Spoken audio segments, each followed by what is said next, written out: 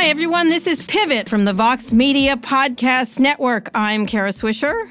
And I'm Scott Galloway. And Kara, the big news. That's right, the winner. You're not going to take my thunder. There's no thunder taking my... Hold on. No. The sexiest podcaster alive. That's right. No, Adweek said I'm the sexiest podcaster alive. Stop. You're stealing my thunder, you narcissist. Listen, cue the music, Rebecca.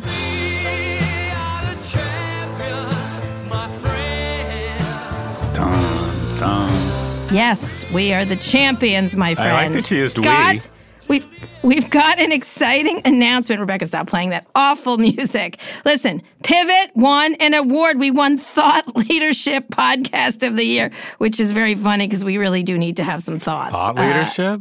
Yes. Let me just say, I am so sick of not being objectified. I have...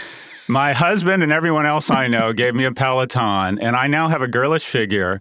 I'm sick of being appreciated for my brain. I'm sick of... Is this like the Miss Congeniality Award, do you think? What the fuck does that even mean? Thought leadership? Have they met us? Literally, have they met us? We're very thoughtful people, I think. That's literally like the least sexy award ever invented. But the sexy award was won by me, Kara Swisher, for Recode Decode, Adweek's Tech Podcast of the Year, and overall the big one. Podcast of the Year. I beat Michael Barbaro. I kicked Joe Rogan's ass. Yeah, I mean, really, it's really seriously. Fantastic. It's clear that Vox does Vox own the company that owns Adweek? I read that and I almost swallowed my tongue. I'm like, listen to me. Podcast I'm of the an Year. Important and smart. Did you see? I'm smart. I am just a really fantastic person. You're like Helen Reddy at the 1978 Grammys. You're just cleaning up everything. I am woman, hear me roar, and numbers too big to ignore. Listen to me. That's really all impressive. The white guys who yammer away like you win all the time. It is time for a lady to win the thing. I'm sorry. No, you cleaned up, and congratulations. I think you're officially the godmother of podcasting. Seriously. I believe I am. And by the way, guess what our next stop is? Pulitzers. They just announced an audio category for future awards. You're like Harvey Weinstein, like out there, like trying to get yourself a Pulitzer. So I just have a quick question. I'm getting a Pulitzer, and then you're going to bow down to me. That's all I'm going to say. Like I do twice a week. Anyways. Yes. You know what? I'm just curious. When did you start podcasting? Like, what got you into it? 5 years. I just suddenly realized these earphones and everything else. I think with the AirPods, it was 5 years ago or more. I just was sort of like listening to someone. I thought this is going to be great because you're in people's ears. These ear things are getting so much. So these devices are getting so much better. I was starting to listen to them, and so I grabbed an intern. I literally was running the Recode Decode site or doing a lot of writing and Recode site, and I just got tired of the text thing, and I thought I'm going to do this, and because I was going to take the code conference 365 days a year. It was just on a whim, and Jim Bankoff let me do it, and because nobody knows whatever I'm doing, and that was that. That was the beginning of it. Thank you. That's my origin story. Wow. That's it. I just wanted to do it. Yeah, and it's a medium that's now, I think it's going to be over $1 billion. It's the only ad-supported medium. You know what was the first podcast I ever listened to? What? The podcast of you interviewing me on Recode Decode. Oh, yeah, that's right. And you know what I thought was? That was what? Because, I'm a narcissist as well. I listened to the whole thing, and I had one word reaction. I'm like, meh, this medium will never work. What is this show? People love that episode, and that's where you predicted the Amazon Whole Foods thing. Yeah, that started it all. That's right. That built all this. This is why I'm in a panic room right now. Listen to me. Look, they're gonna. The NPR's been doing. A lot of people have been doing amazing journalism, but we have just stepped in and grabbed all the thunder. In any case, do you listen to? I'm just curious. What does Kara Swisher listen to other than herself? What do you listen to? I listen to a lot of history podcasts. I like a historical. Like radical history, revisionist history, like what? All of them. I listen to whatever is around, and I do listen to other interview shows sometimes. I've always liked, Terry Gross. I listen to a lot of interview stuff, but I do like the historical ones, and I also listen to historical audio books on tape. Right now, I'm listening to a podcast about the making of the Brooklyn Bridge, and it's riveting. John Roebling has just died. His father. God, no wonder we're thought leaders of the year. Can you talk about the Kardashians? Jeez, that's rough. Anyways, congratulations, Kara. That's wonderful. You. Listen, it'll be interesting to see, if Spotify starts going after prestige journalism more, is just the way, and Apple starts putting more money in this, because the way, Netflix going for Oscars and Golden Globes and things like that. It's an interesting, like they just did it with The Irishman and Marriage Story, which is interesting. We'll talk about that later. Let's talk about big stories. Yes. I want to start with a letter you wrote to Twitter's board of directors. I know you don't talk about too much. Yep. You got a lot of attention for it. Yep. You wrote you had started this on the podcast last week, but then you wrote a very detailed open letter on your blog, No Mercy, No Malice, maybe a little malice. You actively asked Omid Kordestani, who I know very well when he used to work at Google, who's the executive chairman of Twitter, to remove Jack Dorsey in a no-confidence vote. And you actually sort of slapped around in him. And just to be clear, you disclosed that you are a Twitter shareholder in the letter. Talk about this, because it got a lot of attention. Boy, did it get a lot of attention. So look, we talked about this off mic, and I'm not entirely sure how to approach it, because I want to give the company a chance to respond before piling on. They're not going to respond to you, but okay. You never know. No, actually, I think they will. But anyways, look, the letter speaks for itself. I think Twitter needs to start commanding the space it occupies. I think if you were to look at any company that has the equivalent reach or influence, it's a company trading at 20 to 40x the valuation. I think there's no company in the world whose opportunity relative to its performance is this out of whack. Yeah. At the same time, I do want to kind of move on, because I don't want us to be accused of using this platform to pimp my financial interests. And I get that. But you brought up some very pertinent things. I mean, I think more to the point, besides the stock, let's move away from the stock, is these issues around the CEO not being present, which we talked about last week in detail, wanting to go to Africa and different things. And you honed in on the idea that he has 2 jobs, which I think has always been an issue, and that it's never been more important than ever, like you talked about it being the Mueller report. There are a lot of it's a really smart, whether Scott owns the stock or not, it's a really smart analysis of the situation, and that whether it's doing well enough is another aspect to it. But one of the things is whether it's running the company well, whether it's making products well, whether, with the departure of a lot of executives, it's never been more in the news, and yet the management still continues to be up and down, even though Dorsey has done some great things like getting rid of political ads, which I think removes a pain point off his plate, which he has many. Look, the primary, people have asked me, what would you do that's different? And I think that generally speaking, activist investors are frustrated operators that come up with a bunch of recommendations. And then if they get on the board, what's happened to me when I get on boards of companies is I generally find out that I'm not as smart as I thought and they're not as dumb as I'd hoped. So I didn't make a lot of tactical recommendations, but I just think it's kind of a basic IQ test of corporate governance, that a company that's in the midst of an election year that has potentially been weaponized to huge effect on behalf of bad actors, a company that has the kind of reach and influence and hasn't been able to monetize it. I'm going to go out on a limb here and say it deserves a full-time CEO. And the issue is, that's not a limb. That's like a regular tree trunk. Many people feel. I think Vijay Gadde or someone like that should probably be. Well, not only that. To be fair, I do think Jack Dorsey is a full-time CEO. Unfortunately, he's a full-time CEO of Square, where he has 85% of his wealth. But anyway, I've been trapped here. I'm going down a rabbit hole. We'll see what management says. I appreciate you bringing it up. But let's get to other news. No. I'm not done with this one yet. What's interesting about this is it reminds me of Chris Sacca did a letter like this many years ago. I don't know if you remember. Yep. He was saying how I'd run Twitter, and he's a big investor in it. You're allowed to comment on it as long as you disclose. And what was interesting is he got a lot of kudos. You're getting killed by the VCs. You made a stupid Twitter error this week. They piled on that. Yep. The circling of the wagons on this is fascinating to me by a lot of Silicon Valley people in terms of they can do no wrong. And that's a really interesting issue, I think. Yeah, first off, I want to apologize. A guy named Vlad, I apologize, I'm not getting his name wrong, but a guy named Vlad put out a tweet early in the morning describing the Peloton ad. And I used the exact same language, and I should have just retweeted his tweet or given him a hat tip.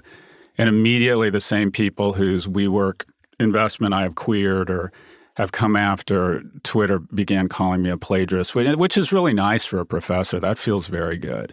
But anyways, Vlad was very gracious and responded pretty much saying...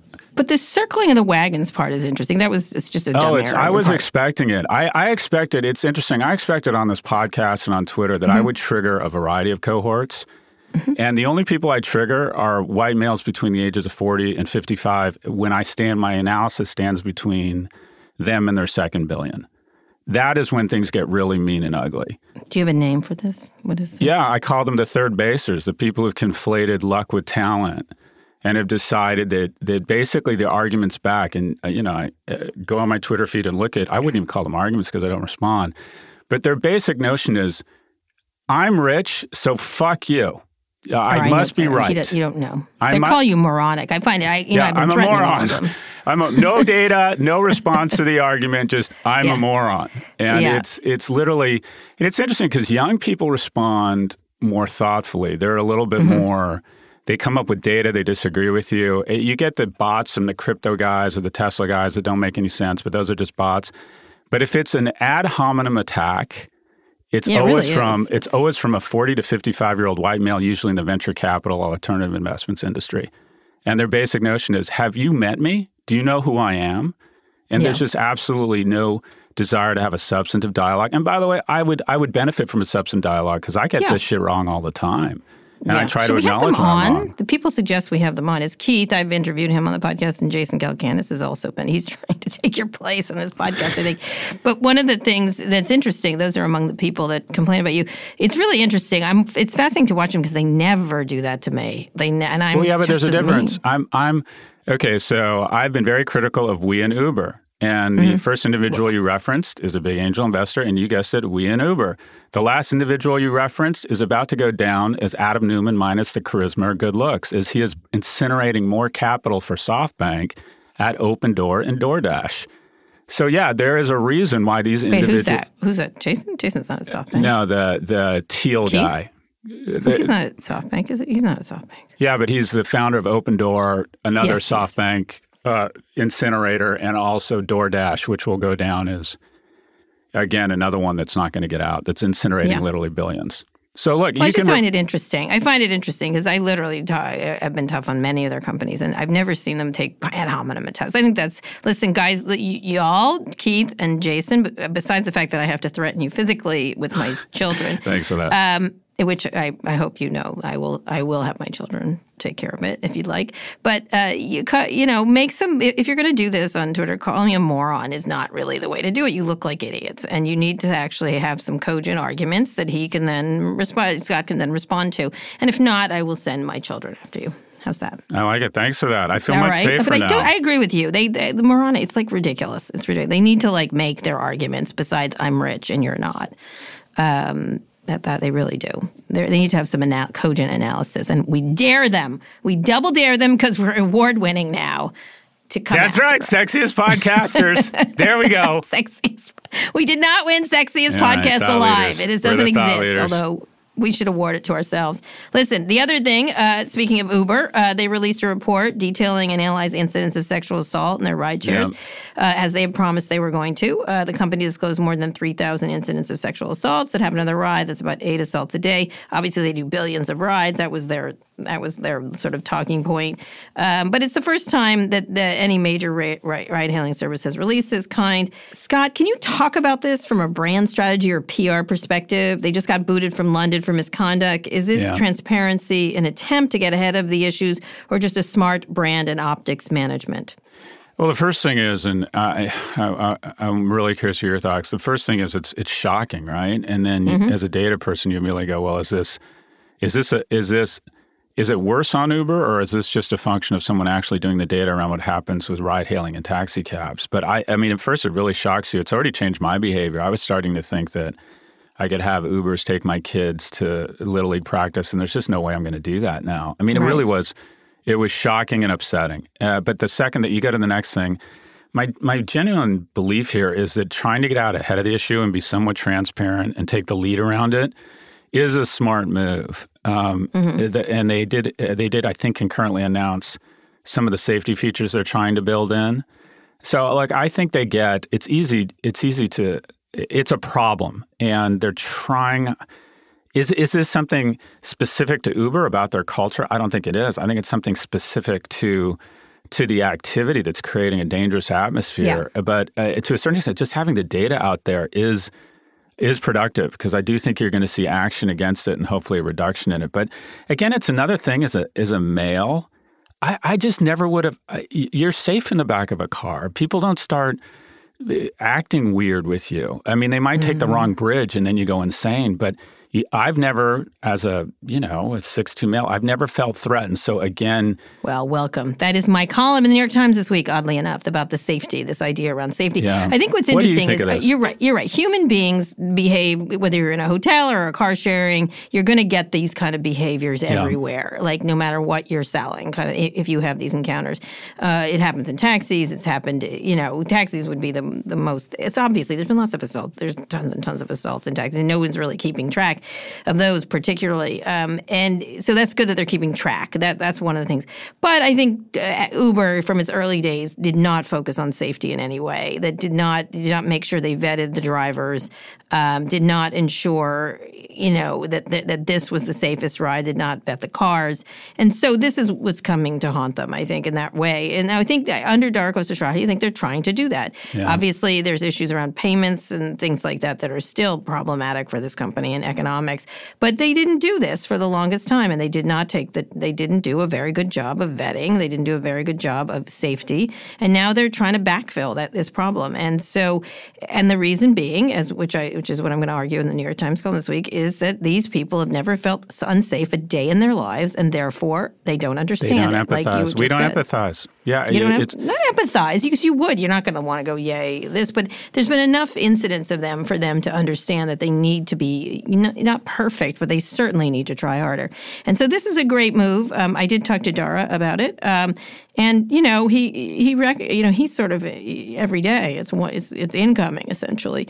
But this, I think, was a good thing for them to do. I think they have to keep doing it, and then besides releasing this data, they got to say what they're going to do about it. Like very cogent things that they need to do to make this safer, because it's going to be there's going to be some level of lack of safety no matter how you slice it when humans come together. But they could do a better job. That's my Roger McNamee, who I'm a big fan of, he had a tweet that sort of summarized the issue and the problem, and it goes to the gestalt of big tech, and that is big tech. A big component of their value add is innovation, their incredible products, regulatory arbitrage, where they just bomb into a city and believe they can overwhelm the local authorities. There's, quite frankly, exploitation of people, where they figure out that a lot of people who aren't working have a smartphone, so they can put them to work for below minimum wage standards. But there's also the basic gestalt that wraps around all of it is, how do we make this process more frictionless such that it can scale like no other business in this category? So anything that adds friction, checking a driver's background, a probation period for the driver, right? Installing a camera in the car, anything that adds friction, it gets a red light from moment one. And the reality is, all of these safety, all of these issues, all of this porous nature that makes the platform weaponized, subject to abuse, that you can reach out and DM on Instagram underage girls. All of these things are a function of, these aren't evil people, but part of their gestalt around building shareholder value, their DNA, is to never acknowledge or greenlight anything that might result in friction of scale. And the majority of the problems come from their inability to recognize that friction is a component of safety and of responsibility, like mature construction of businesses. You just used two thoughtful words, friction and gestalt. Friction and gestalt. There you go. Friction gestalt. There you go. My wife's German. I use those words for foreplay. Oh, God, I knew that would happen. Sometimes I dress up like Poland and she invades me. That's our Sunday night. No. That is not happening. That's some good Cold War humor. That's some good Cold War humor. To take a quick break before. That is your one. You get one every episode. That's all you get, and that is it. The itch is scratched. Horrible Polish sex joke, and it's not going on. Poor Erica Anderson. All right, okay, Scott. Time for a quick break. I have had it with this guy. We'll be right back. Listen, I am the podcaster of the year, so just back down. Sexiest podcaster alive. No. Okay, Scott. Time for a quick break. We'll be right back with more leader. What Pivot. Bullshit. More Pivot. Hush up.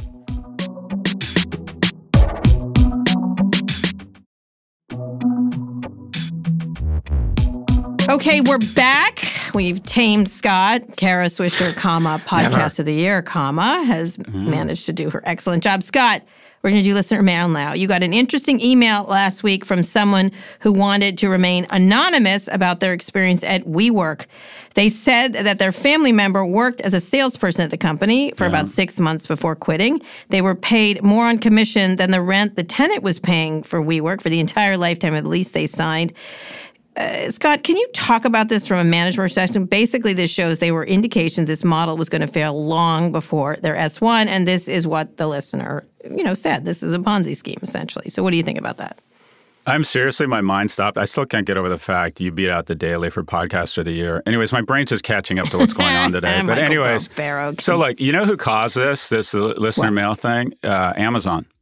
And that is Amazon basically reconstructed or reshaped the relationship between investors and the marketplace. And as a result, absolutely reshaped behavior and capital allocation. Now, how did this happen? How are we getting to WeWork? But go ahead. Let me see this. I'll get there. It's a long, windy road, but I'm a thought leader. I'm a thought leader. Let me just do a Michael Barbaro voice. Go on. No, go on. So. Anyways, you know him. I'd love to have some dirt on him. He's very intriguing to me. Lovely. Anyways, look, for the lovely. first time in history, a company got third most valuable company in the world and arguably the most influential company in the world with almost no or negligible profitability. And what Amazon taught the markets to do, which drive everything as compensation typically drives everything, is they taught the markets to replace profits with vision and growth. And so all of a sudden, companies take a page out of that book and go, as long as we can massively grow the top line, profitability takes a distant number two. So if we, as a means of growing our top line faster than any real estate company in history, can incentivize brokers to get any tenant in these 10 new buildings or facilities we're opening up every week and create a top-line growth that is unprecedented in the world of real estate. If we build it, they will come, they being massive shareholder value, even if it means an economic model that makes no sense, including giving 100% of the commission to the broker responsible for growing that top line. All right, so why did it go wrong here? Like, it worked for Amazon. Were people not paying attention? What was different here in this WeWork situation? Well, everybody needs a little bit of sugar, and then there's diabetes, right? So what happened as a species, it was drilled into us to want salty, fatty, bloody food. But once it became produced institutionally, our instincts didn't catch up, and now we have tremendous obesity in this country. And what's happened here is that investors are starting to catch up with the fact that we are overindulging, or companies are overindulging in this notion of replacing profits with growth. And Amazon always had positive gross margins. I mean, in the year Amazon went public, I think it lost $30 million. Yeah, it wasn't losing $100 million a week. It was a big deal. It was called Amazon.bomb. I don't know if you remember those headlines and stuff like that. Yeah, I think a lot of people were onto it then. It's just that Wall Street gave them a pass, and Jeff Bezos just didn't communicate with Wall Street that much. The Google guys were the same way. So this is an idea that worked on steroids, and the marketplace has figured out this isn't just wanting a little bit of sugar, a little bit of red meat, a little bit of fatty food. This is out of control. This has come to the point where, and it's a new class of company. It's a company where for a short time, a dumb investor or cheap capital fuels valuation as a function of top line growth, and they have access to that cheap capital, and they're what I would deem incinerators. And there's no prospect of profitability. Amazon always had a fairly bright line path, or a fairly obvious path to profitability. The only other company that's been able to get away with this to the same extent and has managed to replace top line growth with quote unquote subscribers is Netflix. Netflix, you're right. For everybody else, it's like at some point the music stops. But let me, before we move on to Wins and Hills, what is the differentiation? Why does Amazon and Netflix get a pass and WeWork and others do not? Because Amazon, there was a path. I mean, for a lot of reasons. I mean, WeWork was no Amazon. Amazon got to a point where it was pretty clear if they stopped massively investing in everything, or marketing or whatever. Yeah, not even marketing, but investment in smart speakers, fulfillment. I mean, they were making true investments that were going to result in flywheels. They had Amazon Web Services, which I would argue is the most valuable company in the world right now, which is stuck in another company. Whereas WeWork, let's look at it, was building no moats.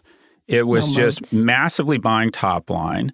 It was guilty of incredibly poor governance. Its flywheel effect spun out things like WeWork, WeLive, a school. None of these things made absolutely any sense. And it was genuinely investing just to create the illusion and burning capital, whereas Amazon was investing in moats that would ultimately return shareholder value. There's just an enormous difference. I talk about moats a lot. You have to build moats. Well, moats, right. flywheel. Amazon is the moatiest moat of its convenience, whether it's price, whether it's logistics. They have so many. And they got into operating margin. They immediately, not immediately, but I think 10 years into their life, they went profitable for a quarter. I just think as a means to show the market, the moment we want to be profitable, folks, we can get there. Well, just to finish this up, back in the day, AOL was always saying, if we just stop marketing, we'd make money. If you remember, that was their little line. And of course, it's like you can't, the revenue growth, the top line isn't going to grow without your crazy discs everywhere and stuff like that. And cereal boxes, Jan Brandt, remember her? Yep. I know Jan. Jan Brandt had a whole table made out of discs. Yeah. I've actually adopted a lot of her phraseology. She had a great line that I thought was hilarious. She used to get on stage at AOL conferences when I started Red Envelope. You had to go to AOL and basically kiss their ring to try and be in the only place that was doing e-commerce called AOL Marketplace, run by a guy named Greg Shove, who ended up becoming a close friend. Talk about how the world has changed. And she used to get on stage and say, to resist is futile. We're going to put a disc everywhere. And it's just, it's going to be impossible. Yeah, Jan Brandt's great. That is an unsung character in the history of the internet. She's quite a bit in my book, but she's great. She's a great person. Oh, that's right. You wrote a book on AOL. Yes, I did. I know Jan Brandt. But I remember the table. It weighs like 400 tons. I think she's tired of hauling it around, but it was made of discs. Anyway, wins and fails, Scott. That is a really cogent. By the way, that was another thoughtful thought leadership position. Go on. You just feel sorry for me because all your buddies are being mean to me. They're not my buddies. Are you kidding? Yeah. They're not my buddies. If you can't stand the heat, get out of the kitchen. They're not mean to you. They're mean to you and not mean to me. It's all largely because I'm on the finale of Silicon Valley, which you did not note also in my greatness. You're more powerful than me. Me and Dick Costolo were there. He hasn't attacked you. That's interesting. And he was the CEO of Twitter, excuse me. All right. Dick, he's a nice guy, the comedian guy? The former comedian? Nice. Yeah, I met him in Europe. He seemed like a lovely guy. He's lovely. He's quite lovely. Anyway, so wins and fails. So I'm going to do my wins first this week, besides myself and you. You as a side note, two. I can't decide between the Wonder Woman videos and posters, the new trailer. I love Wonder Woman. I cannot stand Linda it Carter, how much I love who I met through you. I love that Wonder Woman. Yeah. And secondly, Ryan Reynolds' Aviation Gin ad. That was mine. Go on. I'll give you this one. That was great. You take that one as your win. I'll take Wonder Woman. Wonder Woman is such a great brand. They've done such an amazing thing at it. It looks like a sexy as heck movie. The visuals. I love the director, Patty Jenkins. She is a huge talent. Literally, what a talent. You can see, like, just from the trailer, all I want to do is go see this movie. It's crazy. In the theater, actually. So that is my win this week. So you may go on with the Aviation Gin. Everyone talks about agility in the context of a bunch of programmers putting out a product quickly or copying a Snapchat feature into Facebook. That's what agility's come to mean. But agility and creativity, creativity still matters. And Ryan Reynolds, who I think he's just this incredible talent. I don't know how much he was involved in the production of this, but they saw an opportunity with the Peloton ad, which kind of documents the heartwarming journey of a 116-pound model to 114 pounds over 12 months. And by the way, I stole that from Twitter, and I don't know who you are. I apologize. If you reach out to me, I will credit you or hat tip you. Anyways, it's... You Twitter thief. But you know what's really interesting? AJ, oh God, I wish there was a fascinating, I'm going off script here on the Peloton ad. Mm-hmm. There was a fascinating analysis breakdown by, and I'll retweet, I think it's this copywriter saying, why do we hate this ad so much?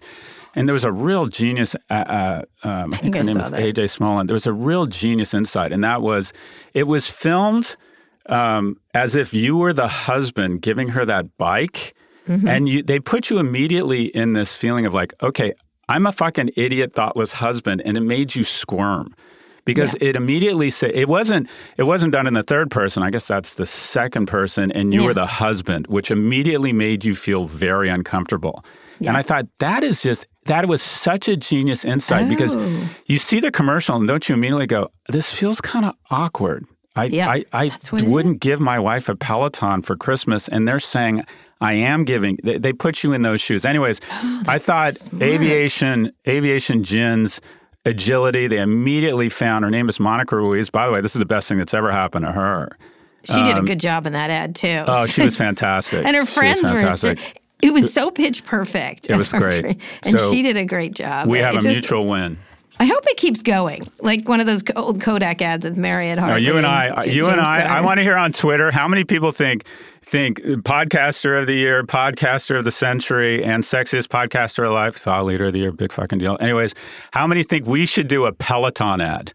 You and I should absolutely do a Peloton ad. Peloton, you have been our sponsor. We will do a Peloton. I have a Peloton. We should do a Peloton. That would be so good. I like Peloton, too. I think it's it's one of the few consumer tech companies whose stock is actually up from the IPO. I don't care what Wall Street says. I got to tell you, the product is amazing. I just tried their treadmill. No, it's up. Amazing. I use their app. I use it for meditation. I do it for all kinds of things when I'm thinking big thoughts that I need to do because I'm a thought leader.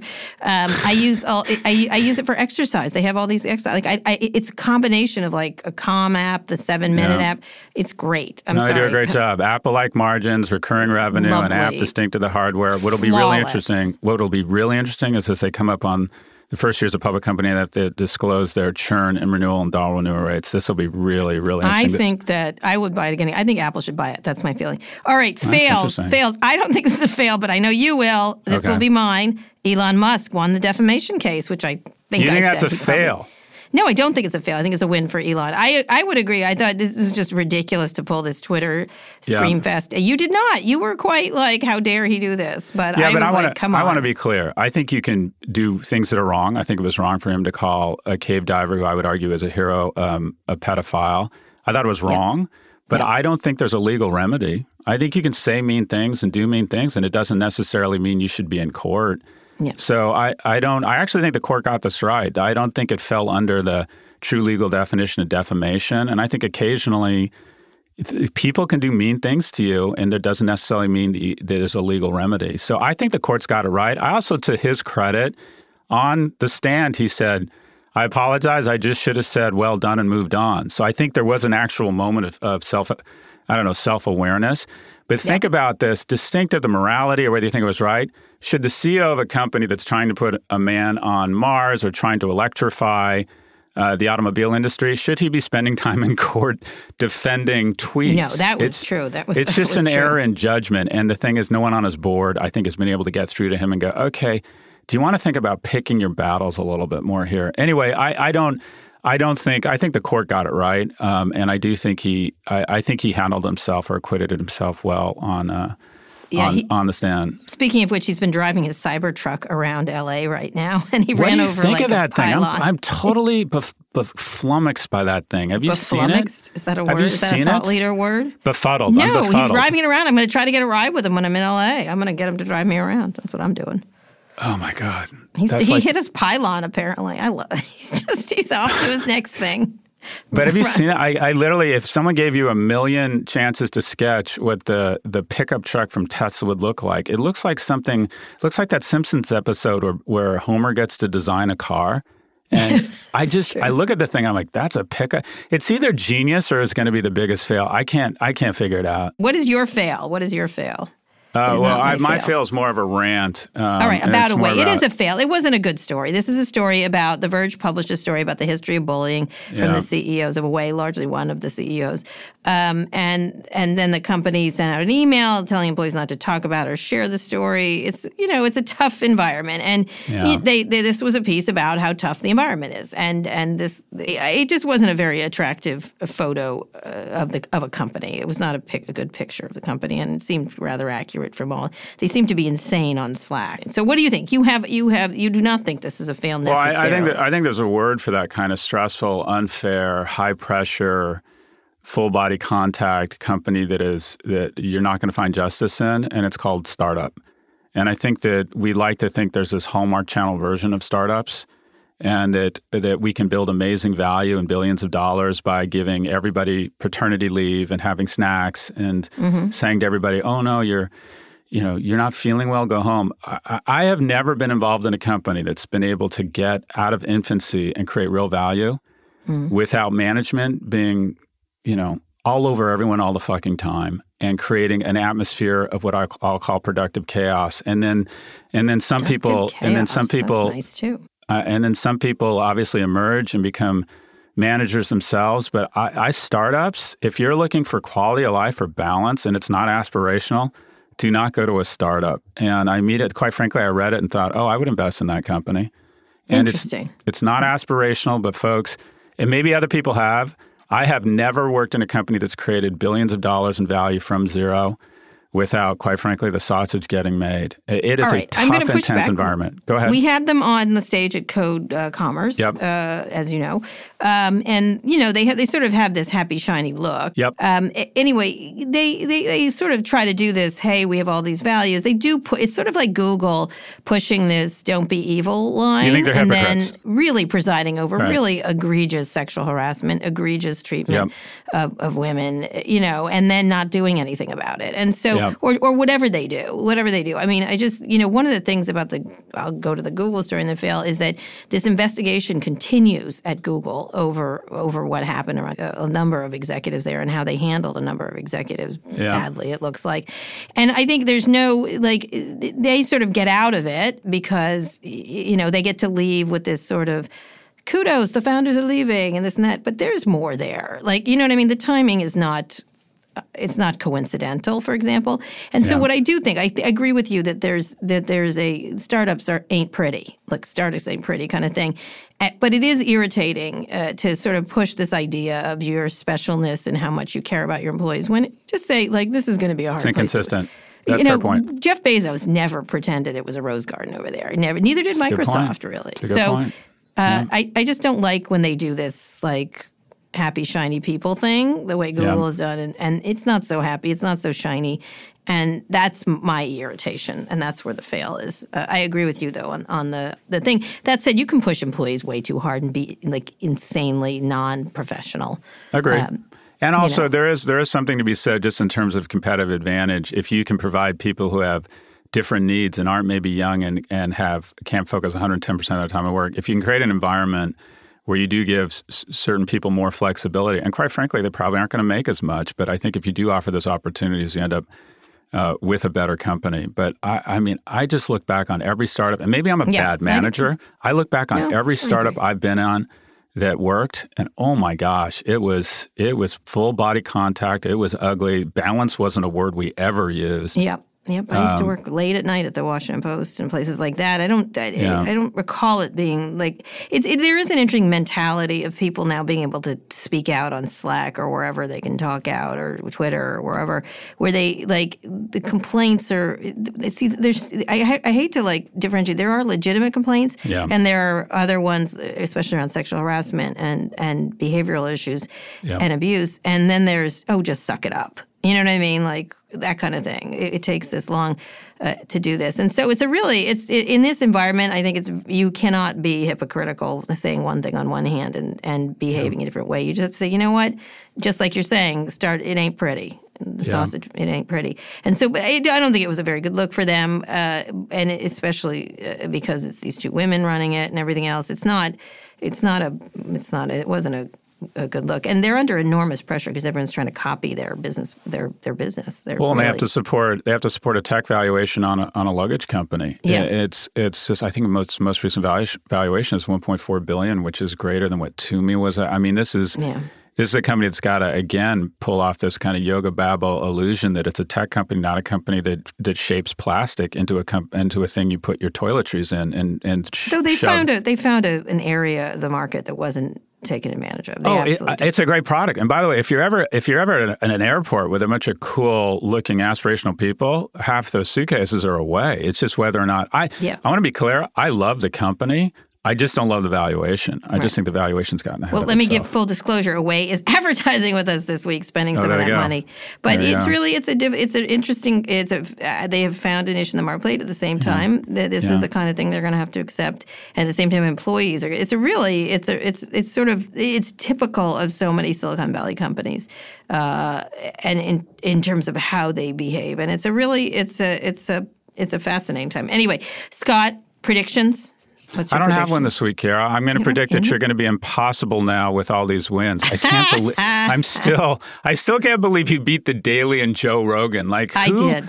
And I didn't use weed, and I don't have that smooth jazz voice, as I said in my tweet. Oh, my God. Congratulations. I mean this sincerely. Congratulations. That's a nice moment for you. Thank you. Really I'm going to nice win the Pulitzer now. I'm already focused on the Pulitzer, my friend. I shouldn't even say that because you're not supposed to. Now I won't get one because they're very much snottier than these podcasts. That is super impressive.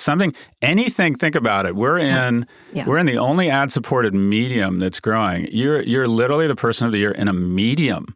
Mm-hmm. In a medium. Right. But you're done. Ring the bell. Peace out. Drop the mic.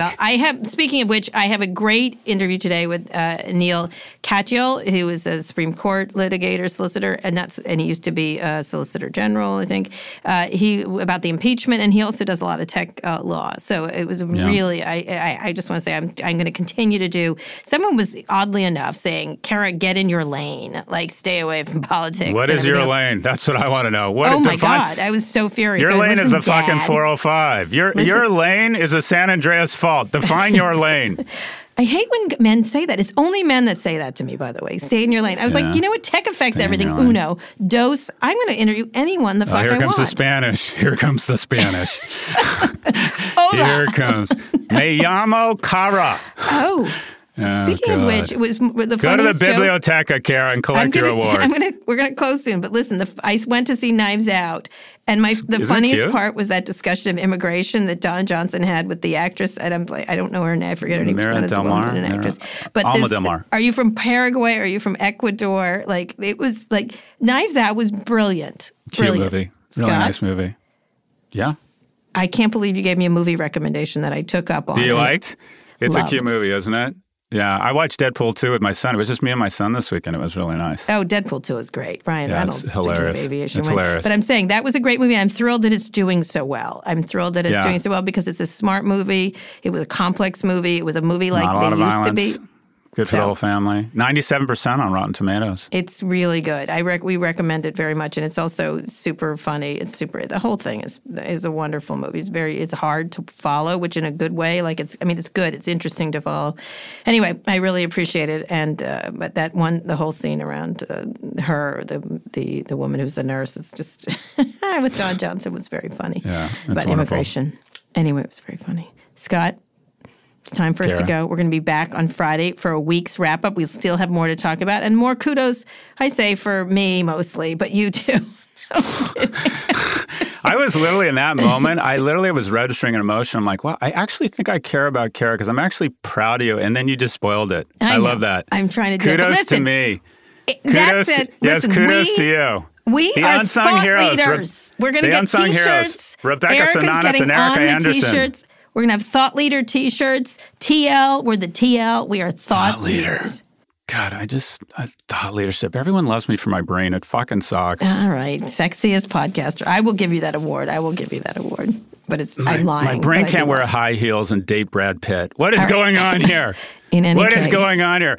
Podcaster of the Year, Kara Swisher, 2019. Yes, that is my All right, we got to go. All right. It's time for us to go. We'll be back Friday for a week wrap-up. In the meantime, we love your feedback. Tell us what you think by tweeting to us at #PivotPodcast or email us questions at pivot@voxmedia.com. Today's show was produced by Rebecca Sananis. Eric Anderson is Pivot's executive producer and thought leader. Rebecca, by the way, is best producer of the year. Thanks also to Rebecca Castro and Drew Burrows. Make sure you subscribe to the show on Apple Podcasts. And if you're an Android user, check us out on Spotify or frankly, wherever you listen to podcasts. If you liked our show, please recommend it to a friend. Thanks for listening to Pivot from Vox Media. We'll be back next week with another breakdown of all things tech and business and a lot of leading thoughts.